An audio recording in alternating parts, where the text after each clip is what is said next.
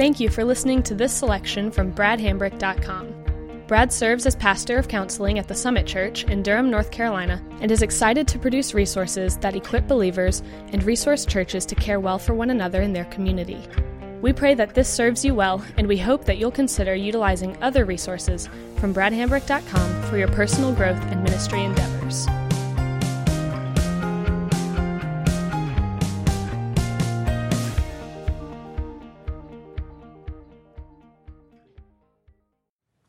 That brings us to step 7, identifying goals that allow me to combat the impact of my suffering. And this is where we enter into phase 3 of the recovery process.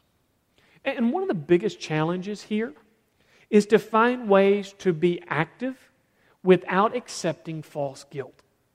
Because it's very easy for us to think, if I can do this and feel better, then if I'd been doing this all along, I never would have felt bad.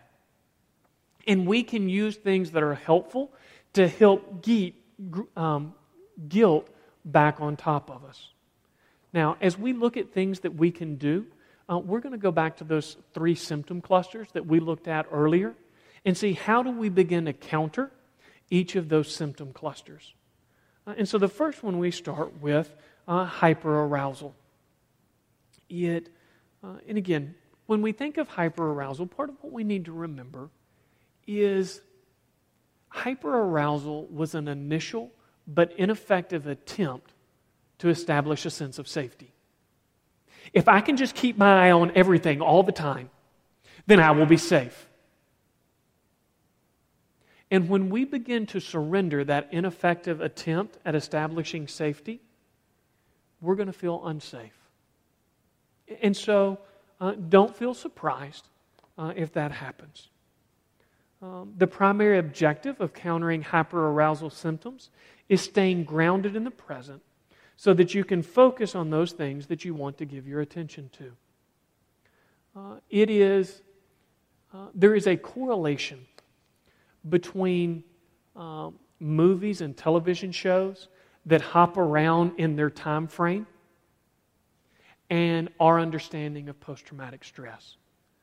You may have noticed that the complex storylines of something like a 24, if you watch the Jack Bauer shows, and the way that it hops from different times, as we have come to understand post-traumatic stress better, and authors always kind of look for those points of greatest angst and pain in the human experience, that is where the storylines of many of our most popular cinema shows are capturing that sense of what it is like to experience trauma.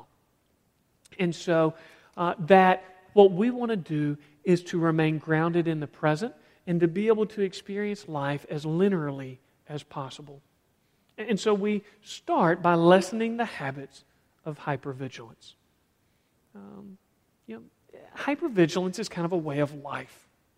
And what we want to do is to become aware of those moments when we're responding more out of our hyperarousal habit than we are in the moment that we're in, and then change our relationship to that anxiety. And I think it is better to say change our relationship to the anxiety than eliminate it. Because elimination is all or nothing. I can change my relationship to something over time. And we are not going to eradicate anxiety. I'm not even sure we want to. We live in an unsafe world. I mean, there's just plenty of bad things that go on, that there is times when it is appropriate for me to be concerned. And so what I want to do is to change my relationship with anxiety to such a way that I can listen to it when it is helpful and tune it out when it's not. And so when you begin to feel anxiety, the kind of conversation that you have with yourself might go something like this. I am anxious. Something about this moment reminds me of the past, or maybe I just don't feel comfortable being relaxed yet. That's okay.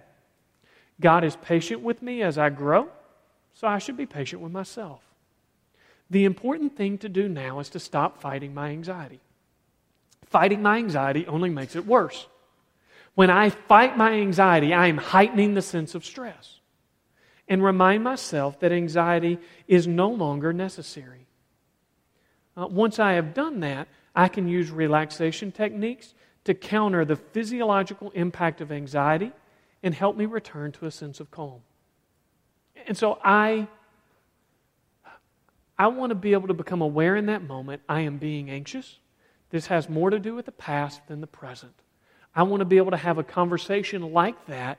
And when I finish that conversation and I've created a little distance between me and my sense of anxiety, my body's still going to be amped up. I want to do some things to return my body to a sense of calm so that my body is a better house for my soul. And so one of those things I can do is breathe. These are the kinds of things that get counselors in trouble because we sound hokey and cheesy and nobody listens to us. So I'm going to try to explain the background on these things so you don't dismiss me and go, he was doing so good and then he went quack. So why do I say breathe? Well, there's an odd thing about our body. It measures the temperature of our nasal cavity to determine whether we are safe or in danger. When our nasal cavity gets hot, our body reads that as a threat, and it kicks on the adrenal system. And so when I take a long, deep breath in through my nose and out through my mouth, I'm pulling cool air over my nasal cavity. I'm taking the hot air from my body, 98.6, out through my mouth. I'm cooling that area off. It's more like taking my foot off the gas than it is putting it on the brake. But it helps decrease the amount of anxiety in my body. Now you may say, how much effect can that have? Let me give you a parallel example. Many people say they're addicted to cigarettes because it helps them relax. Okay, let's do a little thought experiment. What is the chemical agent in cigarettes? Nicotine. What type of agent is nicotine? A stimulant. Do I take a stimulant to relax?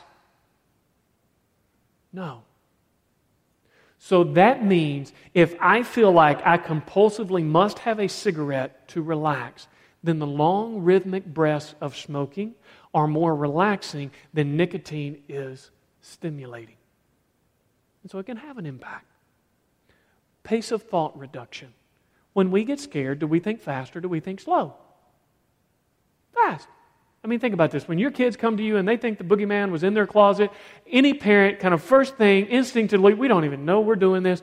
What we say, slow down, slow down, slow down. I can't understand a word you're saying. And it's in the process of telling their story more slowly that they begin to calm themselves down. When you're around somebody who talks really fast, do you not get stressed out afterwards? I mean, you just walk away like, oh man, why can't they talk slower? When I've got somebody and I can sense that they are on a brink of a panic attack, one of the things that I begin to do is I try to make eye contact to capture the visual sense. I will talk a little faster at first, and once I get them, I just want you to listen to me. I want you to repeat back to yourself.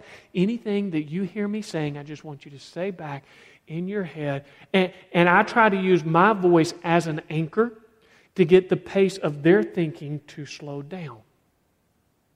Because when our thoughts are slower, there is an innate ability to sense that my world is safer. A third one is progressive muscle relaxation. These are kind of your introductory level of relaxing your body. EMDR is maybe a more advanced version of this kind of thing, but progressive muscle relaxation just means you kind of go one muscle group at a time. And so if you clench your fist, kind of hold them tight, slowly count to 10. As you do that, the clenched muscle is going to restrict blood flow to that area. The flexing of the muscle is going to release lactic acid. That's why when you do aerobics and the next day your muscles are all like burny and achy because you're letting lactic acid in there. Anxiety and stress produces contaminants in our body that builds up in our muscles, and that's what makes us feel achy and tight. And so if we do that for about a 10 count, that lactic acid is going to begin to absorb those contaminants.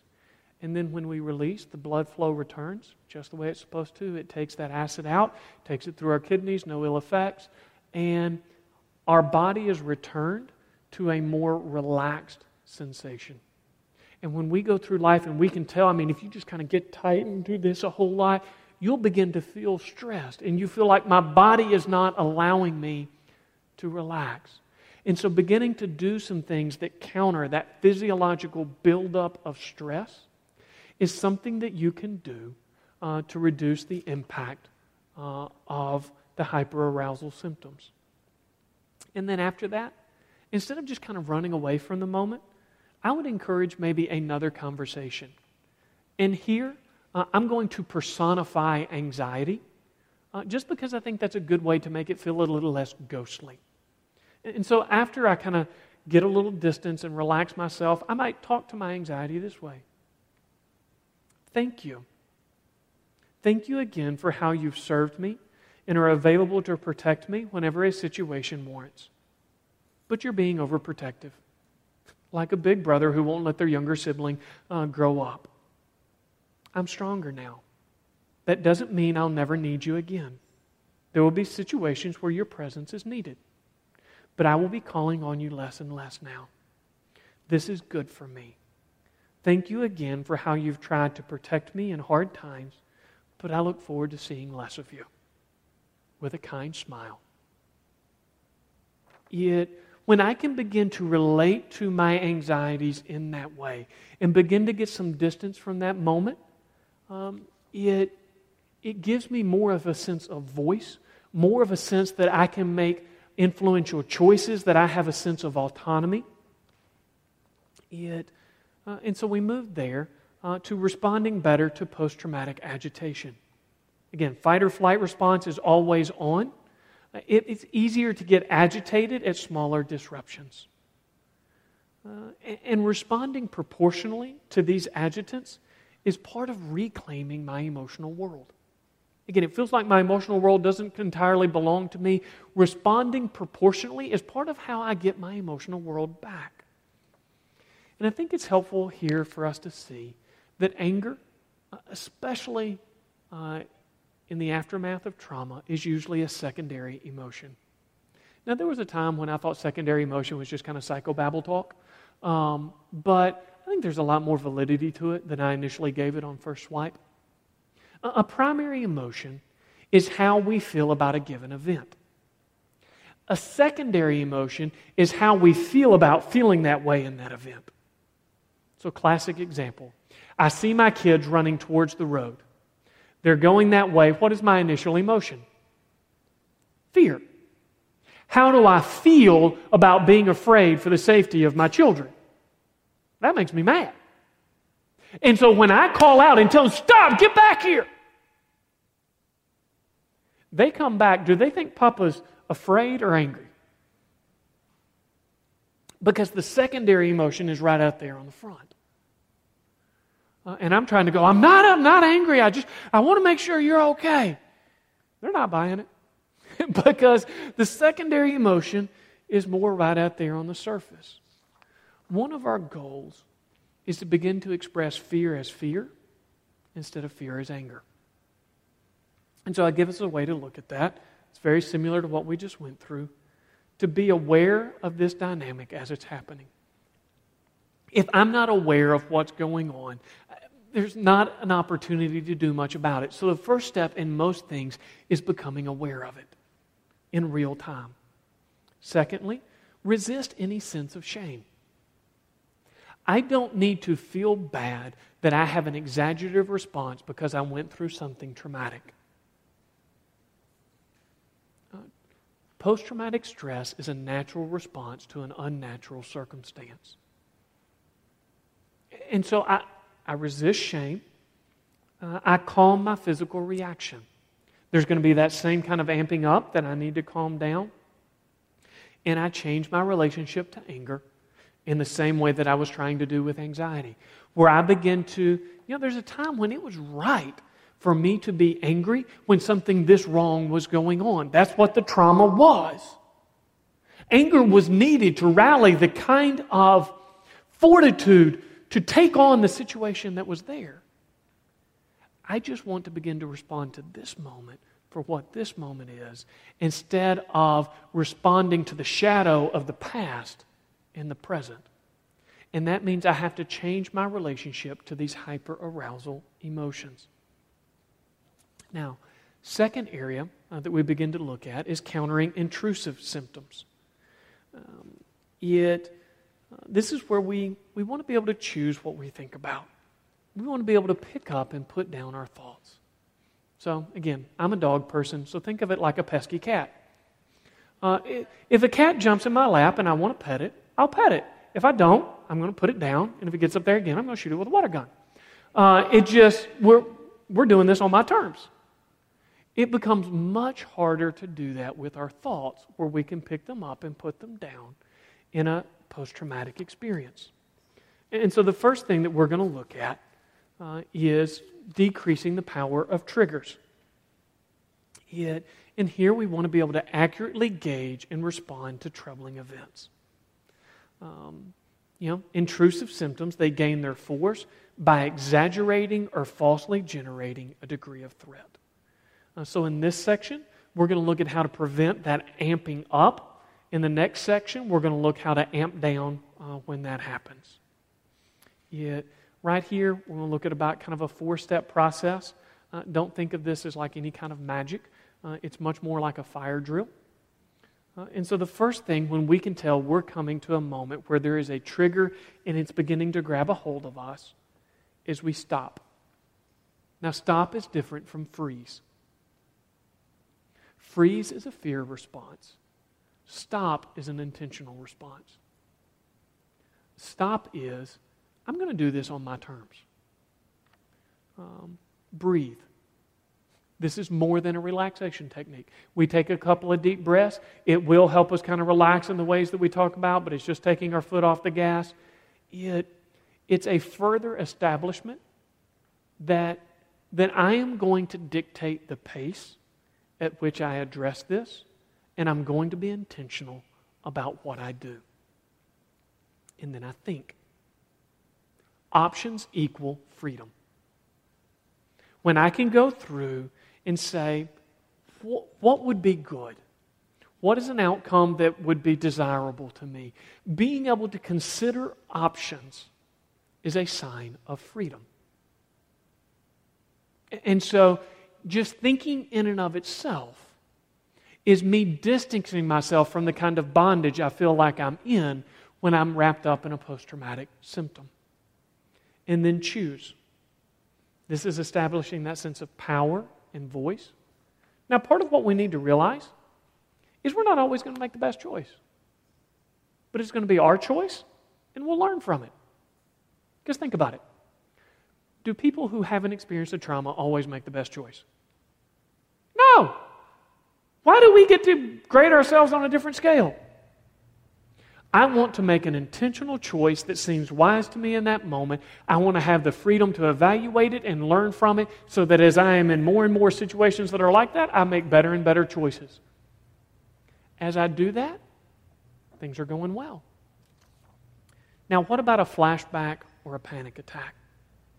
These are more than sticky memories. When we have a flashback or a panic attack, what happens is our present experience kind of goes to the background, and our past experience comes to the foreground.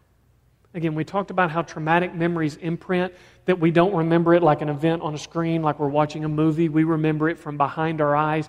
And the past events begin to hijack our 5 senses. That's one of the ways that we described it.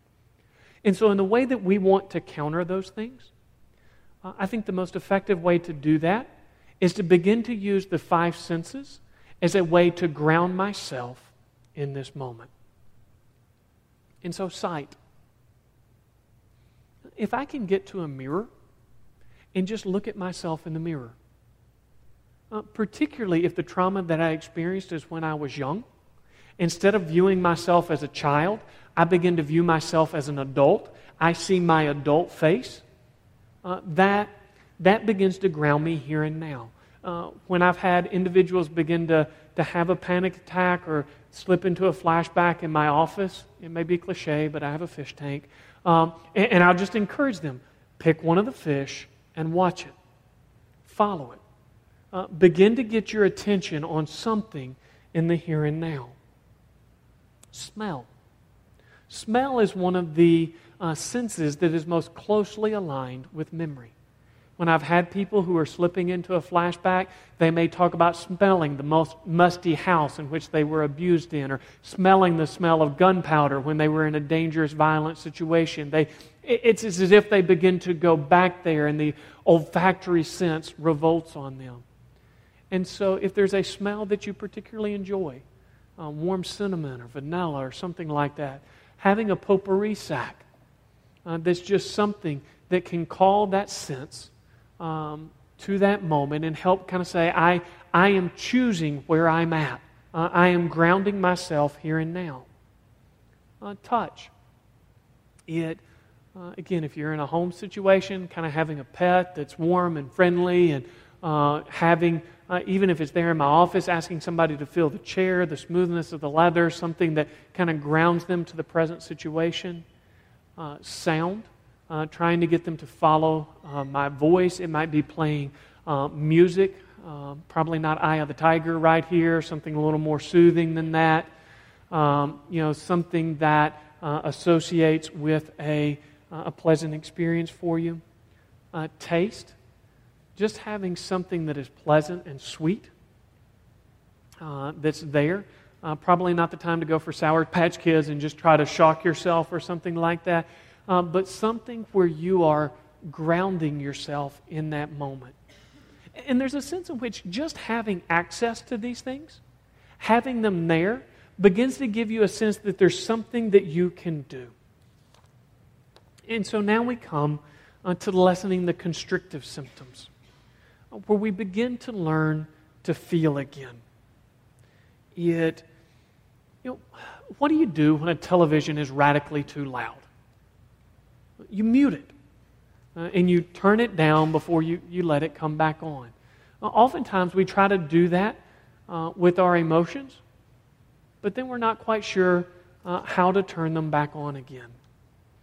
And so here on 32, I just give you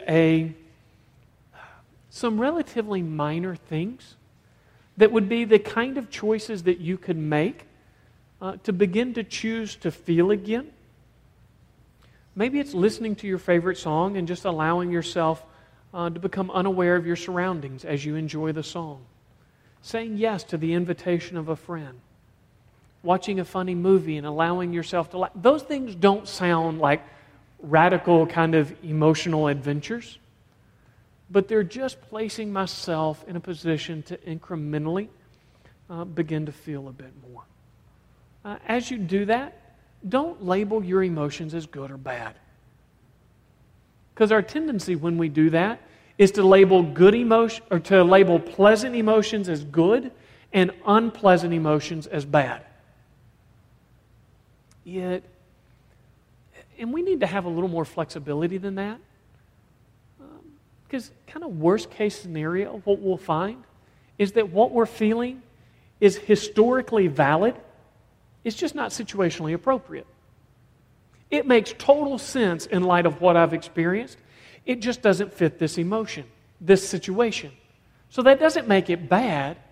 It just means I need to begin to relate to this emotion or to this situation for what it is, and to relate to this emotion a bit differently. And if I begin to say, that's bad, I shouldn't feel that way, and beat myself up, then I'm going to cave in because of guilt, and I'm not going to be able to sort my emotional laundry in a way that says, this situation is safe. This emotion makes sense in light of my past. I'm going to relate to the emotion differently, and I'm going to try to reconnect with life and relationship a bit more fully than I did before. And if I get a little bit of progress in that, that's a win. Refuting shame. It's in this section here that the material begins to have more of an abuse focus. And so when you look at the materials here, I pull a lot from Diane Lingberg and Stephen Tracy. Those are primarily abuse-related resources. In terms of refuting shame, a couple of the big things here is clarifying ownership. Something wrong happened. It's just I didn't do it. It happened to me instead of happening by me. And so I need to be able to accept the judge's verdict, which is more than just hearing God say, not guilty. It's also hearing God say, much loved. I care for you. And then prayerfully handing shame back to the abuser. This isn't some kind of like emotional reactionary moment. I like what Stephen Tracy says here. He says, one of the most empowering things an abuse survivor can do is to prayerfully hand shame back to his or her abuser. Theologians rarely discuss this concept, but it's a frequent biblical theme. Biblical writers often ask God to shame their abusive enemies. Most likely, this meant God asking God to do two things: cause the abuser to be overwhelmed with shame for his or her sin so that they would repent, or bring utter destruction on the abuser if they fail to repent. For survivors of abuse, the most damaging definitions of forgiveness are those that conflate, that make forgiveness, trust, reconciliation all the same thing. Choose to reject isn't necessarily rejecting the person, but it's rejecting their message. If they will not give up their blame-shifting response, then if that is the way you insist on interpreting what happened, I can only relate to you in truth. I will not relate to you in lies. And the idea behind experiencing authentic community is if I'm in the midst of a situation where I have this much negative messaging coming in, this much reinforcement of my suffering, destructive story, I want to have more outlets where I am getting a healthy, gospel-centered approach to what's going on. I want the number of voices in my world to be outnumbered truth to untruth so that it is easier for me to refute that. This next section is primarily about forgiveness. It has a little bit to do with confrontation and how to forgive. I'm just going to touch on a few aspects here. Under that aspect of confrontation, every confrontation, if you getting to this point and you feel like you need to confront someone who has been abusive, it should be governed by a purpose. And that purpose should be able to be fulfilled even if the other person is not cooperative. If what you want from that encounter requires the other person acknowledging what happened in the way that it really happened, there's a strong probability that won't happen. And so you would be setting yourself up, not because you have an unjust expectation, but because it's just an expectation that doesn't have a high probability of occurring. It needs to be done with care. The idea here, it's better a month too late than a month too soon. Let me make sure I'm ready before I do that. Requires maturity. The idea there is when it comes to a confrontation, those who have been abusive in a way to be traumatic, we can't count on them to be mature. And so whatever constraints are going to be brought in on that situation to make sure that it's safe, we're going to have to be the one to do that. And governed by truth just means if this person refuses to acknowledge what happened, I can invite them into the light. There is nothing good happens if I join them in darkness. And so the confrontation is an invitation to join me in the light of truth of what happened. I will not get down and begin to mire down and wrestle with you there. These are the kinds of things that if you're going into this material, I'd really suggest talking with a counselor or a pastor or a trusted friend to help you think through these things. Now, if you were to ask, what do I do with this material from step 7 as I'm getting to this point? It may sound odd, but I would say at first, probably nothing. Mark the ones that seem like they would be most helpful to you, and then step away from the material for a little while. Rest, reestablish your sense of safety, and then once you've kind of settled with that, then begin to re-engage, and give yourself permission to be patient with each approach. Don't pressure yourself to make it work. Be fine with practicing at them. That's the kind of self-care and patience that models God's patience with you. And so these are all things that will take a bit of practice in order to get the level of benefit from them that stands to be gained. And so be patient with yourself in that.